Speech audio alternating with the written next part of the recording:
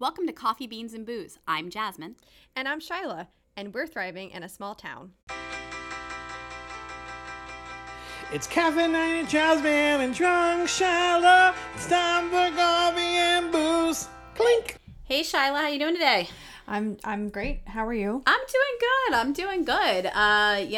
Life has been tiring lately, though, because we've been busy and doing good stuff. Mm-hmm. So I was thinking, last week you came and you had the productivity bingo that blew up my world a little bit. Not gonna lie, still working on creating my own productivity bingo. Right, I'm just saying, this. okay. Yeah. Good plan. But I thought we would play a fun little round of this or that, because we have things in our lives we agree upon, but then we have things in life that only Derek and I agree upon. So, because we're so very much alike. Yeah. So, okay. So first up, and I have to confess, I heard the students today at practice ask this very question, because it truly is a definitive thing. Oh, this is a thing. Are you dog or cat person? 1,000% dog. I'm allergic to cats, like super allergic. Like my eyes swell shut. Well, then that totally makes sense, because I mean, it's hard to like something that makes you want to really feel like you're going to die, option. right? Yeah, absolutely. So how about I you? spent most of my life, the beginning part of my life, being a cat person. I had a cat for 19 years, but then I got a dog. And then I understood. Oh, yeah. I'm sorry. So I apologize to all the cat people in my life. Cody and his two kitties meow. But no, I'm a dog person. The pastry pups, as you know, I would totally pay tens of thousands of dollars to clone them if I knew they'd have the same personalities. They're messed up like me, and we totally get along. So I love it. No, it's good. Yeah. All right. So we're both dog people. Mm-hmm. Okay. Alrighty. Yeah. So are you Netflix or YouTube? Netflix. Yeah, me too. Hands down. Yeah, YouTube, that's a lot. And I don't know where I'm going to get to. And then I get down a rabbit hole. Children watch YouTube Kids, and they watch other people play, and it drives me insane. I'm like, you can do those things yourself. Go play. And then I'm like, okay, well, do they watch other children play with the same toys they have in front of them? Some of them, yeah, and some of them like things that they could do.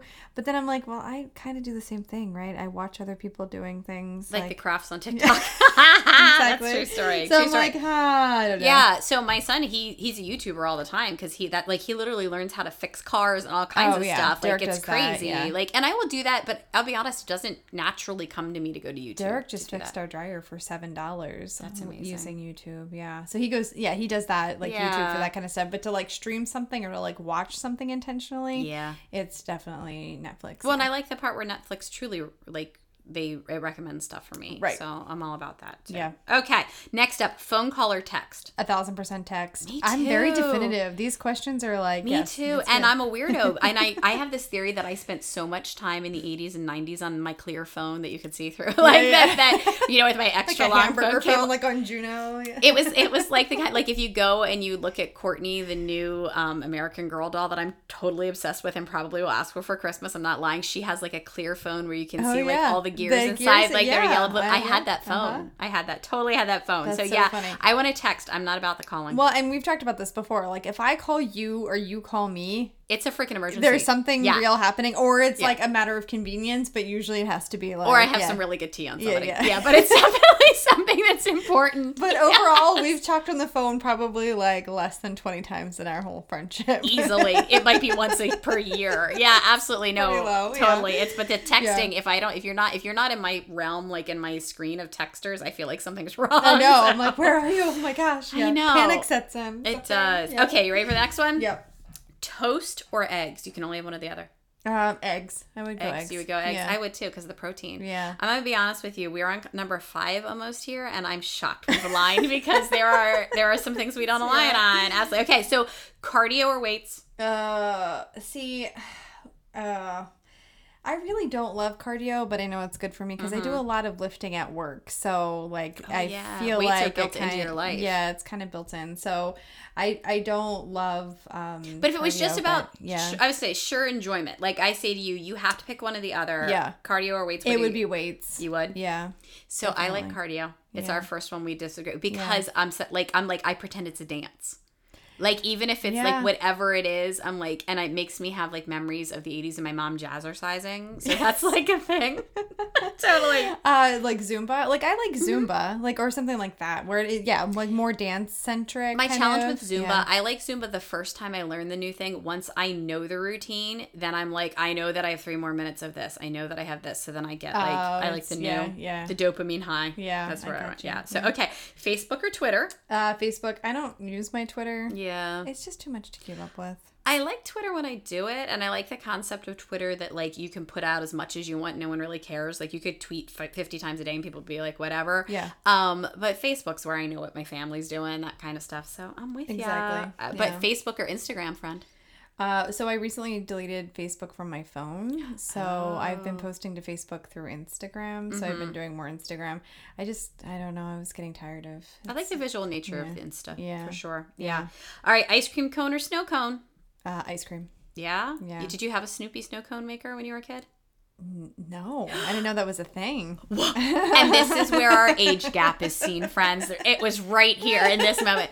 So no, there was a Snoopy snow cone maker, and I think I still have it in my basement. I had my original one, and then Rosemary used it because she did a show, and she did this show that is like all of the Peanuts characters grown up, but they're all freaking messed up. Remember? Yeah. Oh yeah, absolutely. And so together. Dog Sees God is what it's called. And she directed that show, and they used my Snoopy snow cone maker at intermission. And I don't know if I got mine back or a different one, and it didn't really matter, mind you, or whatever. But like literally, it looks like Snoopy's house, and you put ice cubes in it, and then you churn them, and you put it's like. I'm gonna have to go see if I can find it, and now I know what I'm getting your children for Christmas. Okay, wait, you didn't answer that one though. Are you a snow cone then? Because no, I'm not. I'm an ice cream cone and mint chocolate chip all the way. Like that would be my thing, or something with lots of chocolate. But the Snoopy snow cone maker is so much fun.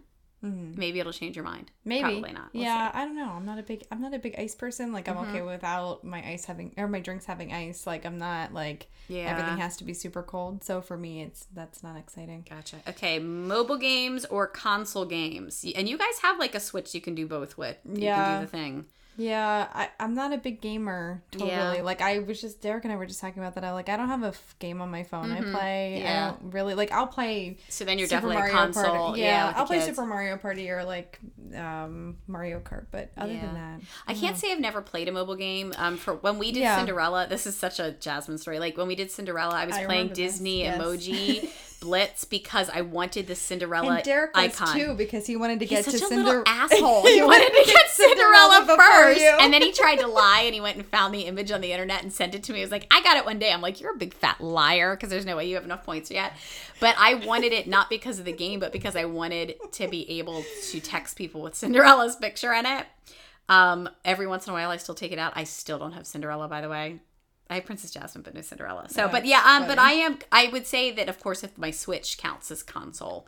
Yesterday, there was a big event on the islands, and I missed it yesterday. Oh. Yeah, but it happens. It's okay. I haven't been on my island in... 3-4 weeks. I've been not on that. Oh, months.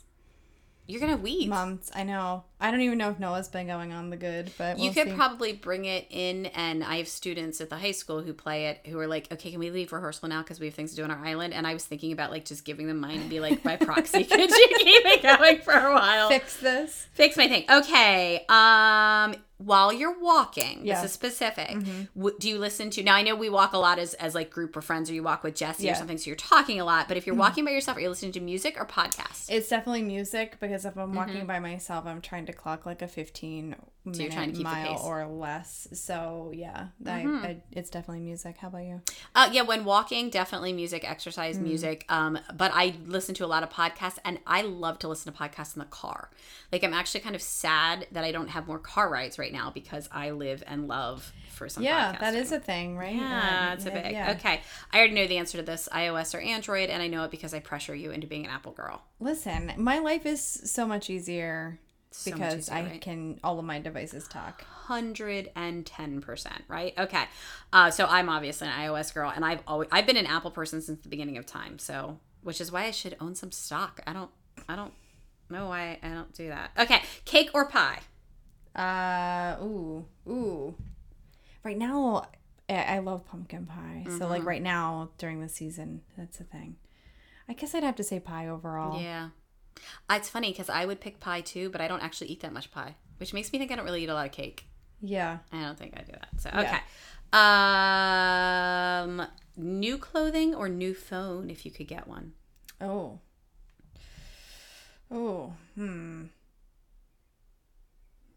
I don't really need a new phone. I don't really need new clothes either, but probably new clothes. New clothes? Yeah. Cool. Yeah, I probably would too because I Yeah. like my phone right now. But my favorite all-time Apple phone is still the 6S. That was a quality model. I'm just saying. Okay. So really important: hamburger or taco? Oh. That's a tough one. When I was pregnant with Noah, all I ate were cheeseburgers. Like every Like night. McDonald's or like you made them yourself? McDonald's, like Burger King. It depended on the day. Was the cheeseburger du jour? Like I was a real weirdo about it. I don't know if I had to make a decision today, right now. Taco sounds For good. sure. Yeah. Gotcha. How Okay. about you? I eat more tacos, but right now I'd take a hamburger like nobody's business. I could go for a cheeseburger right now. Yeah. Like McDonald's. You have one in greasy. your refrigerator. I really you said. legit have one in my refrigerator. I'm having one right after this. Yes, absolutely. Okay, so last question. Are you ready? Yes. Are you ready? And I feel like I like the this or that, so this may come back someday. But most important in a partner, and remember, Derek and I are the same, so I'm just saying. Okay? It's so hard. Intelligence or funny? Which one's more important? Oh man, I know. It has to be intelligence for me. Like, it makes me feel good. It makes me sound like such an asshole, but like I need you to keep up. Like I can't imagine a world where like no. Well, and I feel like to be intelligent, or to be funny, you have to be intelligent. Yes. Like I just feel like that's one of those things. I always thought Mark was really quick in his thinking, and I love that. I was like, he's funny because he's intelligent. So I'll go with that. And since I consider myself your partner too, I'm definitely gonna claim that. So yes. But speaking of intelligent and funny and humorous and all those things, we have Monet with us today. She is so brilliant, so interesting, very witty, but intelligence beyond. So I'm really excited to share our interview today. Shout out to Rosemary for the hookup with this one. That was so awesome. So yeah, enjoy the interview with Monet.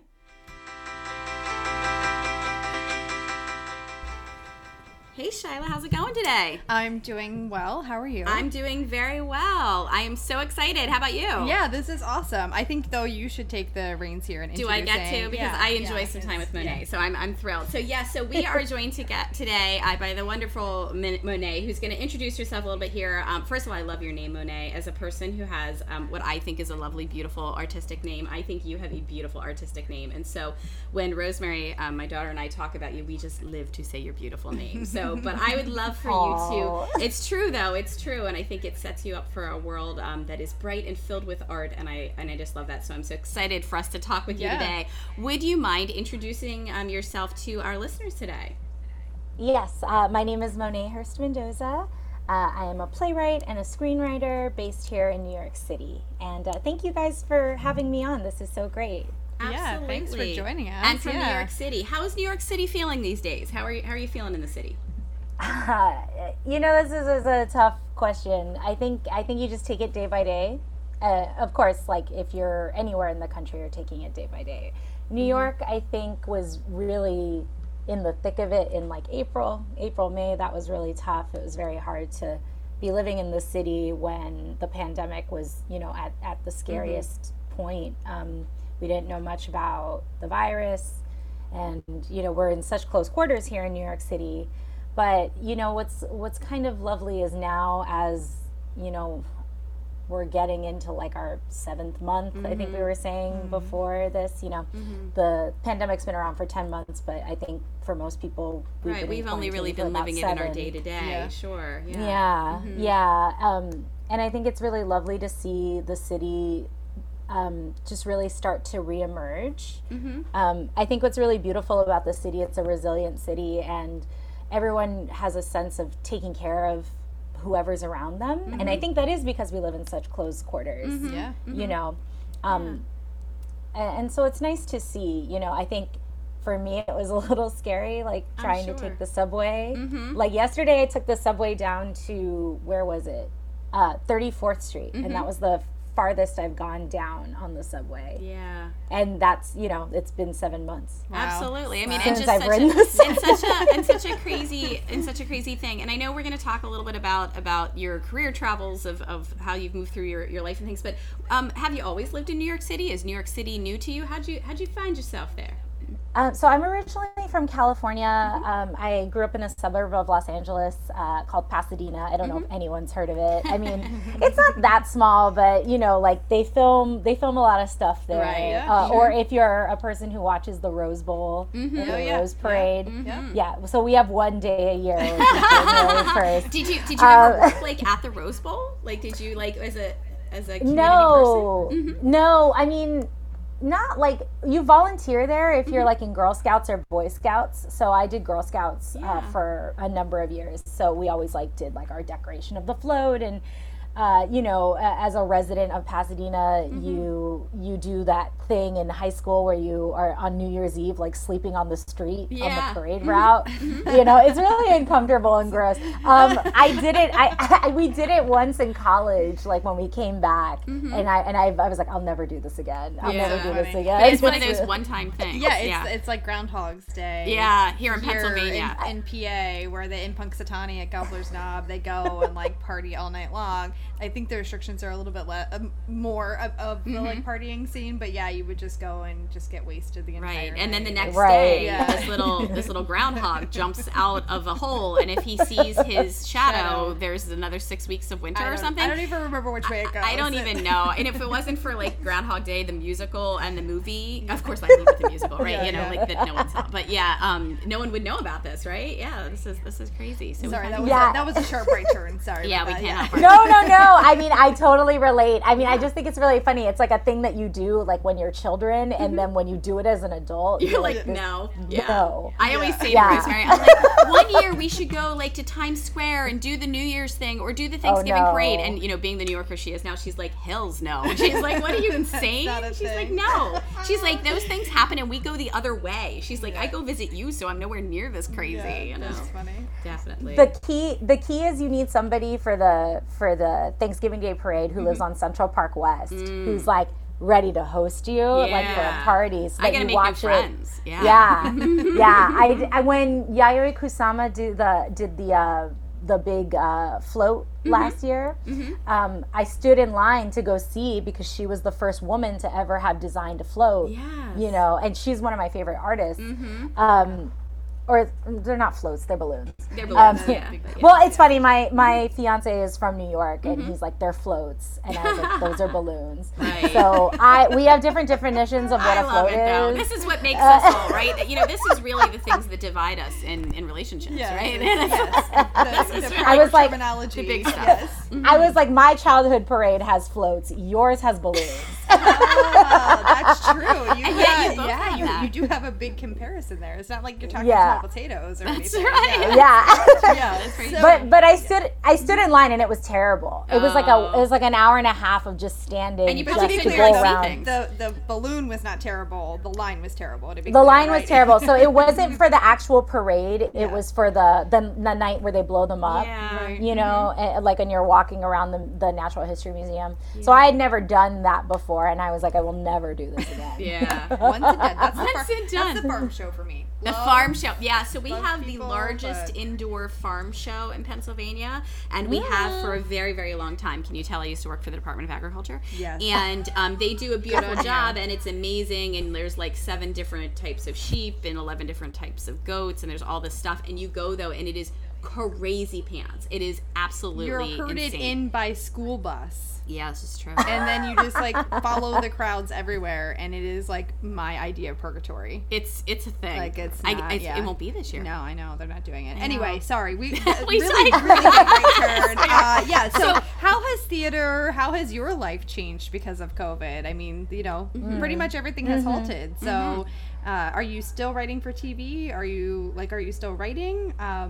What you doing? Yes. Whatever. Yes. Thank God I'm still writing for TV because that's what's like sustaining me right now. So COVID hit our household pretty hard. Right. Like my fiance is an actor, and he was like very gainfully employed, had, you know, shows lined up, and then all of a sudden like theater died. Right. Or not died, but it's in a coma right now. It's taking the longest intermission of our lives. Yes, it's taking a very long intermission. In this week that I'm having, Monet, where like I'm doing theater for the first time like in months, like we've started practices at the high school for the fall play. Rosemary, has directed the digital short play she's doing this weekend. But I do feel like your coma piece is true because it's like walking through quicksand. Yeah. It's so much. It's so much. Absolutely. So it hits you. It's hit you guys really hard.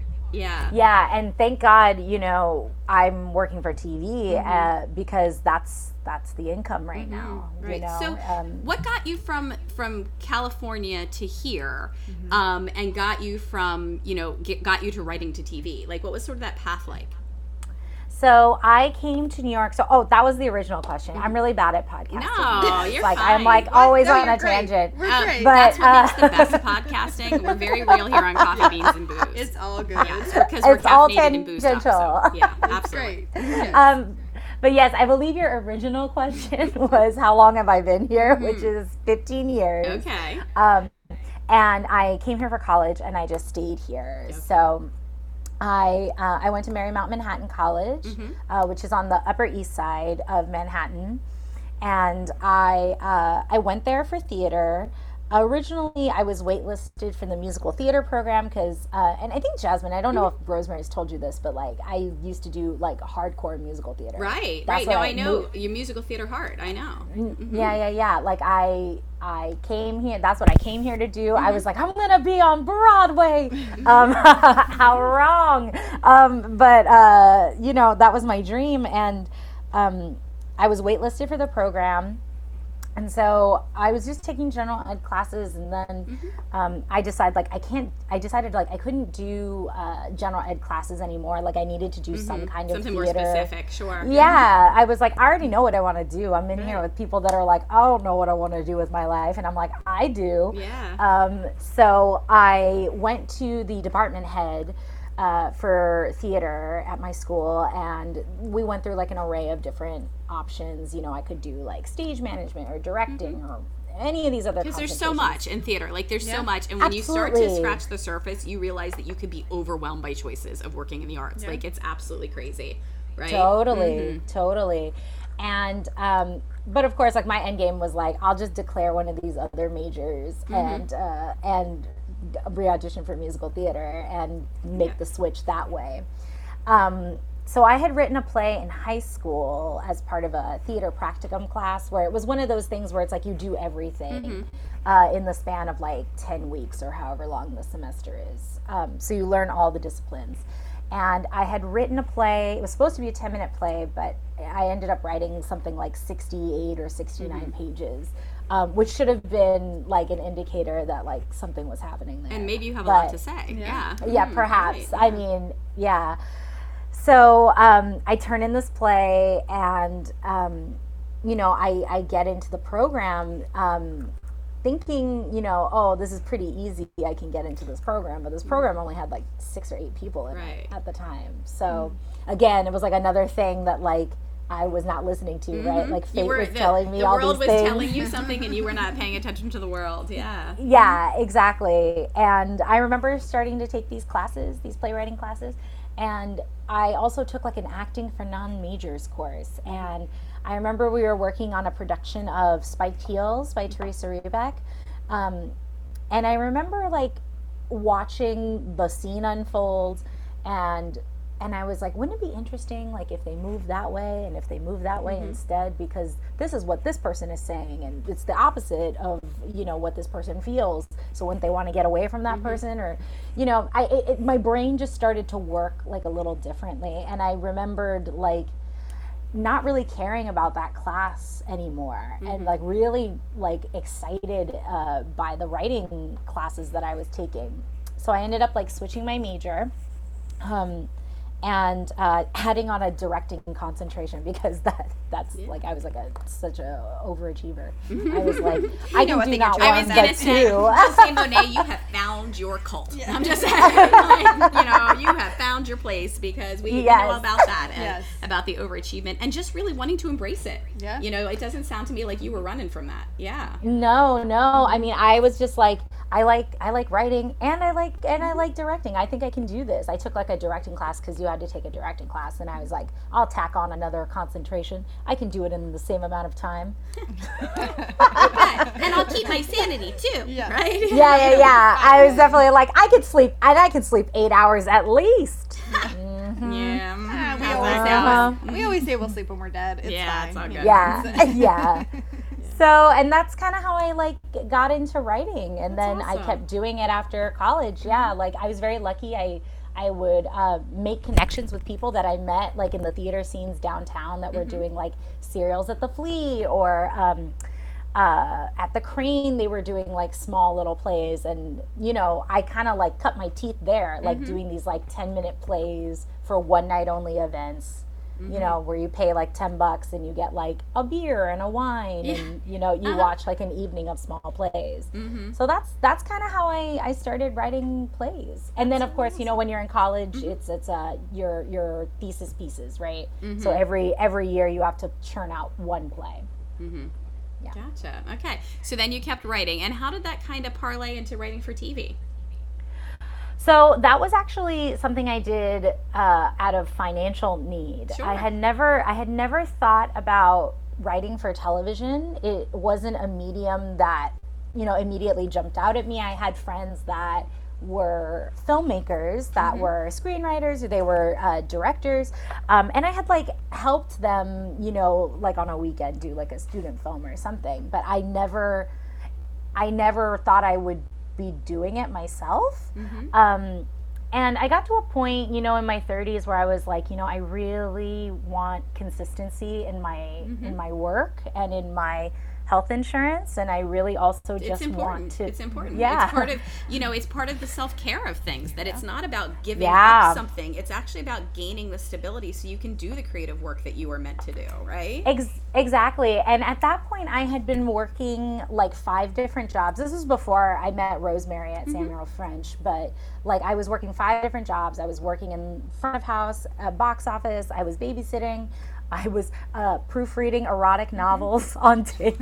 Now we're gonna go back to that because that sounds actually kind of like a freaking jam. So yeah, it's one of my favorite jobs that I've ever held. But the long story was like I was doing a lot of different work. The hard none hustle. of it the hard hustle.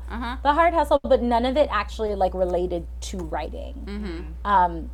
And you know, I really wanted to make writing the focus of my life and see if there was a way to make money doing what I loved. So I sort of shifted gears once I got representation, and I was like, you know, I know a lot of playwrights have transitioned into television to make money. And have that be like their bread and butter income while they're also doing, you know, the creative work that they love. And they're also, you know, still doing theater. And they're actually able to support their theater career because they've been working for like, you know, 5 to 11 months on a certain project, and they're able to take a break because in television, this is what's so wild to me, is like in television, like writers make decent money, you know, and in theater, they don't make any money. So it's kind of a, when you think about it, it's like a no-brainer, right? Like you work and you save and you get paid what you're worth, and then in your off time, you can actually like elevate your work. Right. And concentrate on it and invest in it, right? It's an investment in yourself. So something that's been really fascinating to me throughout all of this COVID land is hearing you, Jasmine, and Rosemary talk about the differences between plays and being able to stream some, and what authors and the rights that come to that, because you know, when you respect artists for their work, you make sure that you do what they intended to do. Absolutely. Which is, if someone like yourself, Monet, is writing for the stage, that's for the stage. If it's for TV, it's for TV, and there's different rights to that. And you have to go back to the author and say, I can't just stream this now because because I feel like it. That changes things, right? And so we try to be really, that's not a thing. Even though the world doesn't always understand that, we try to make sure that we're educating people on that. I mean, it's and you know, Jasmine, I'm very aware of like giving people their due, you know, for things that they create, and I appreciate the artistic process, though I'm not necessarily involved in it. So yeah, it had never occurred to me that those are different things and different rights. And if you think about it, you know, we sometimes hear, and Rosemary hears this all the time, there are some authors who are like, you can stream it now, but when the world goes back to the way it normally is, I want it to go back to just being on the stage because I didn't write a film. Right. I didn't write, you know, I didn't write that other piece or that other thing. So it kind of alludes to your, you know, writing for TV is so much different, and whether or not you wanted to make that, you know, jump into that and kind of really feeling out what you really wanted your voice to be, I guess. So have you encountered any issues with like people wanting to stream your work or use it in different mediums that you weren't intending it for? You know, so everything that I have worked on in quarantine for streaming purposes has been like a direct ask to me to create that content. So I have not yet encountered that. I will be doing a workshop of a play that I wrote a couple years ago in November for a theater company. And I believe their intent is to stream like the final reading. So that will be like my first exposure to that, which I'm thinking about now, and I'm just like, you know, what's that going to look like? Because because it does, it changes what you had in your head. You know, it changes what you created. So and I think it's, you know, it's a really interesting time right now because I think there is something really magical about theater, like when you're experiencing something as a community, as a group together in a dark room that just doesn't happen over Zoom or on a streaming platform. It's not to say that, you know, they're both not, you know, quote unquote theatrical or theater, whatever, you know, however you want to define theater, but that experience, I think, is those are two different things. Totally. I mean, I feel that just in a meeting where, you know, I know people intimately and you don't have that engagement. The engagement doesn't exist, and so if you're just watching something that was created and not having that as a group experience, I could see that's a totally different thing. But I love this idea, Moni, that you've been able to take your writing and really use these different mediums to support each other, and in such a thoughtful way. I mean, you definitely seem to be someone who you've got the plan, and you're like, if I do this, then it benefits this. And it makes you feel like your work is doing what it needs to do and answers that calling that you had to, you know, you sound very much like you knew that writing was pulling you toward it, you know, definitely. Yeah, and you know, I have to say, like, this is a testament to actually me working in television, because prior to that I'd never written like a screenplay at all, and I'd never thought about the camera and how the camera is your audience, essentially, you know, like you're playing to the camera, or all the action is going that way. And now that we're in COVID, it makes writing for, you know, like a visual platform like this, like a technological platform, a little bit easier and less intimidating. I wonder if, you know, had I not been working for television when all this happened, like I might be like, oh my God, what do I do? I don't know how to do this, you know? So making the most of the situation and learning all along the way, for sure. And it's constantly evolving. It's evolving. Like, and I think there's something different, like when you're watching something live happen, like on Zoom or Google Meetups or whatever it's called, whatever that other platform is, you know, versus like going to YouTube and watching like a stream happen, you know, like a pre-recorded stream. So even that is different. I watched a friend of mine who had a play at Philly Fringe, and his play was up, I think it even still might be up, like on YouTube. And it was like you bought a ticket and you were sent a link and you could watch it at your own time. Oh, that's awesome. Yeah. There was like a premiere party. There was like a premiere watch party. So if you wanted to, at Friday at 6:30, you could watch it all together. But if not, you could watch it on your own time, which I thought was interesting. You know, because like it could be 1 a.m. and you could be engaging in theater. You know, or you could be engaged. Also, like what's interesting now is you can engage in theater in like your pajamas in your bed, which is kind of now my preferred way to engage in theater. Well, we have talked about how this is going to create so much more need for hybrid models of like in person, and also the ability to be out of the specific room or whatever things. Well, and I'm trying to talk with my students about the innovation that can come from this and the risk innovation factor and what it's like to be vulnerable in something and to take on the risk that there is with being innovative, and there's a big piece to that to this too. So Monet, I would love to talk with you though. You also do work with the Kilroy Awards, and could you tell us a little bit about what that's about and what you do with that and why that's important in your life? Yes. So the group is the Kilroys, and we are a group of producers, actors, and playwrights and directors that are really working for gender parity on American stages by uplifting the work of women, trans, and gender non-binary writers. And this year, so we do like an annual list where we send out a survey to over 1,000 industry professionals across the country.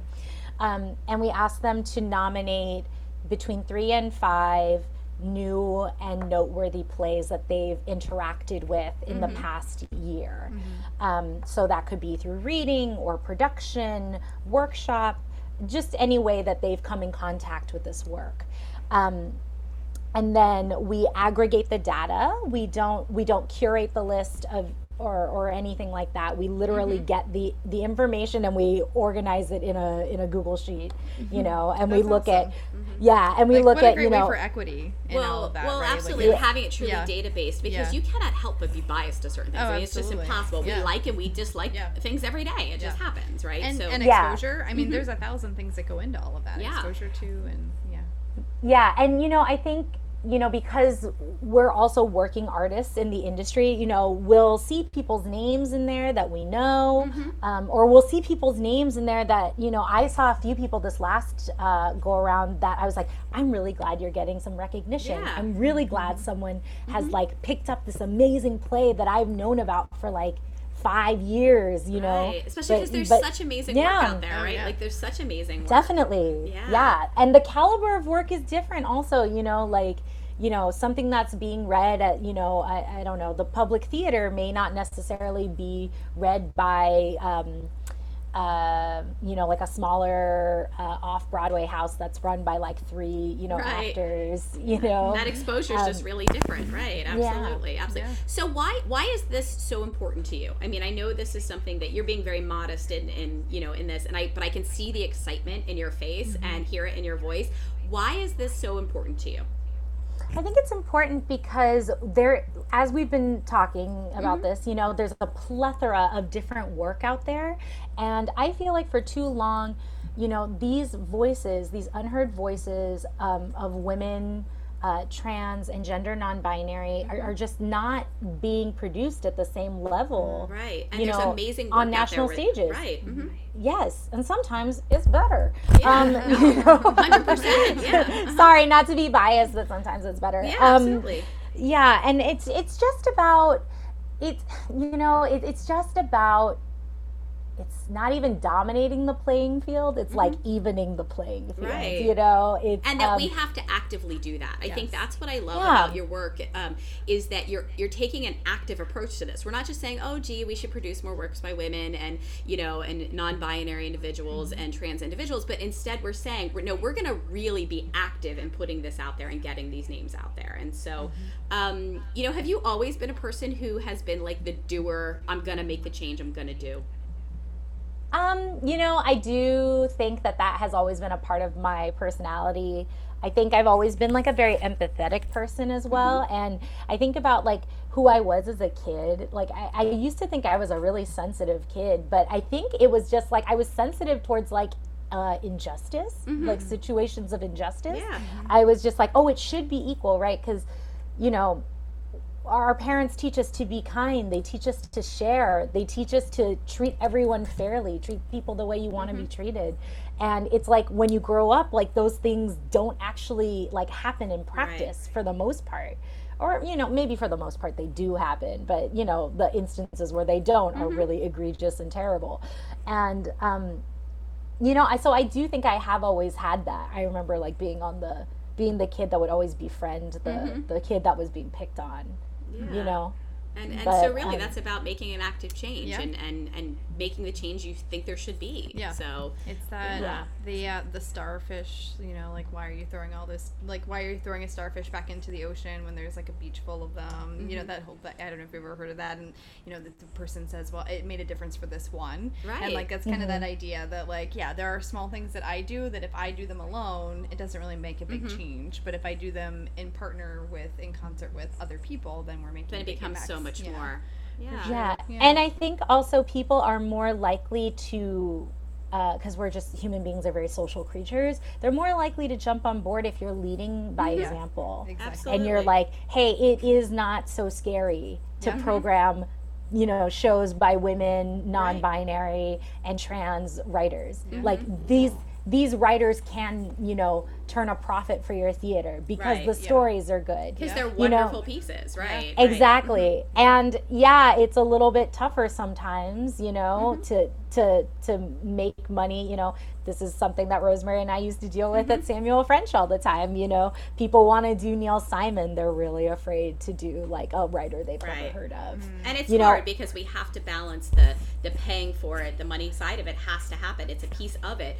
But if we can, and I think this is much like you've shown in your own life, if we can use the profits and the pieces from those to then be able to do these other pieces and bring exposure to them and make them mainstream, well, then they become mainstream. And then they become the money makers as well. And I love that. So how long has the Kilroy's been going on? How long have you been working with it? So we are the second class of Kilroy's. It was originally started by 13 other writers and producers.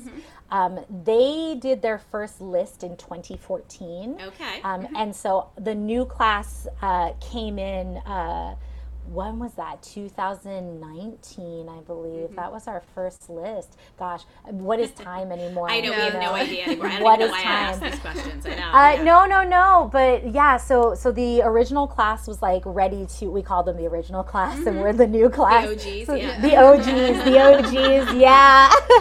So they were ready to pass the torch off to the next, generation of activists, artist activists. So they did a nationwide search. I submitted my name and my interest and what I wanted to do with it, or my hopes and dreams of how I wanted to work with others, to make change, I should say. And I was actually really surprised because I did the interview on before Zoom was Zoom, whatever it was. You did whatever it was. Yeah, it was all I don't know if it was FaceTime or something, but I was interviewing with, a few of the original Kilroys. And I remember a kid came up to me and was like, "Have you seen my mom?" Because I was a babysitter at this time. I was like, "Oh," I was like, "Sorry, I'm sorry, excuse me, hold on. Honey, okay, where's your mom? Okay, look up." Oh, there she is over there. Okay, all right, yeah, have a good one. Okay, and I was like, sorry. And yes, the issue with the American theater is this, and this is what I would like to do.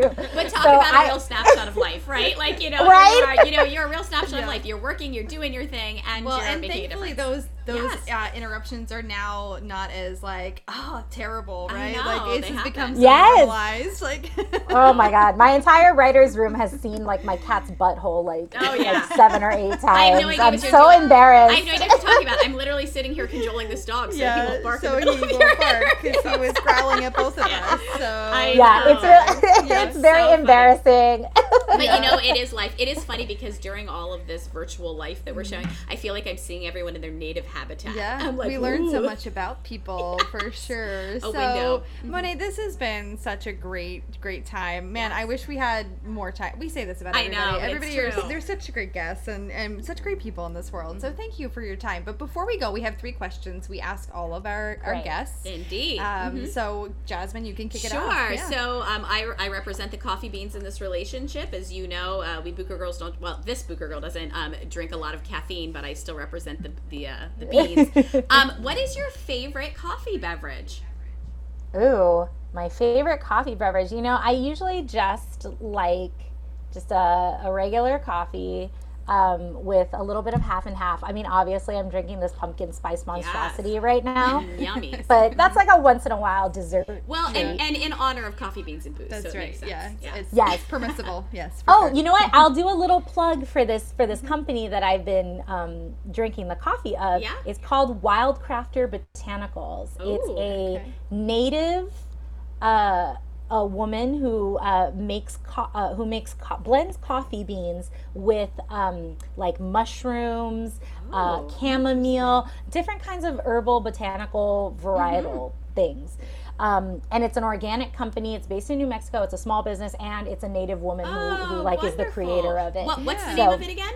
Wildcrafter Botanicals. We will not only check that out, but we'll do a little plug out there on the Insta. Yeah, I mean, I don't get anything for this. We understand. But, hey, we totally get that. Dr. Low Dog, if you're hearing this, like, you know, I just shouted this out. So some free coffee would be Which great. is amazing, and to definitely definitely have that. So Shyla represents the booze side of the house here, so she's got a question for you too. So what is your favorite adult beverage, cocktail, drink?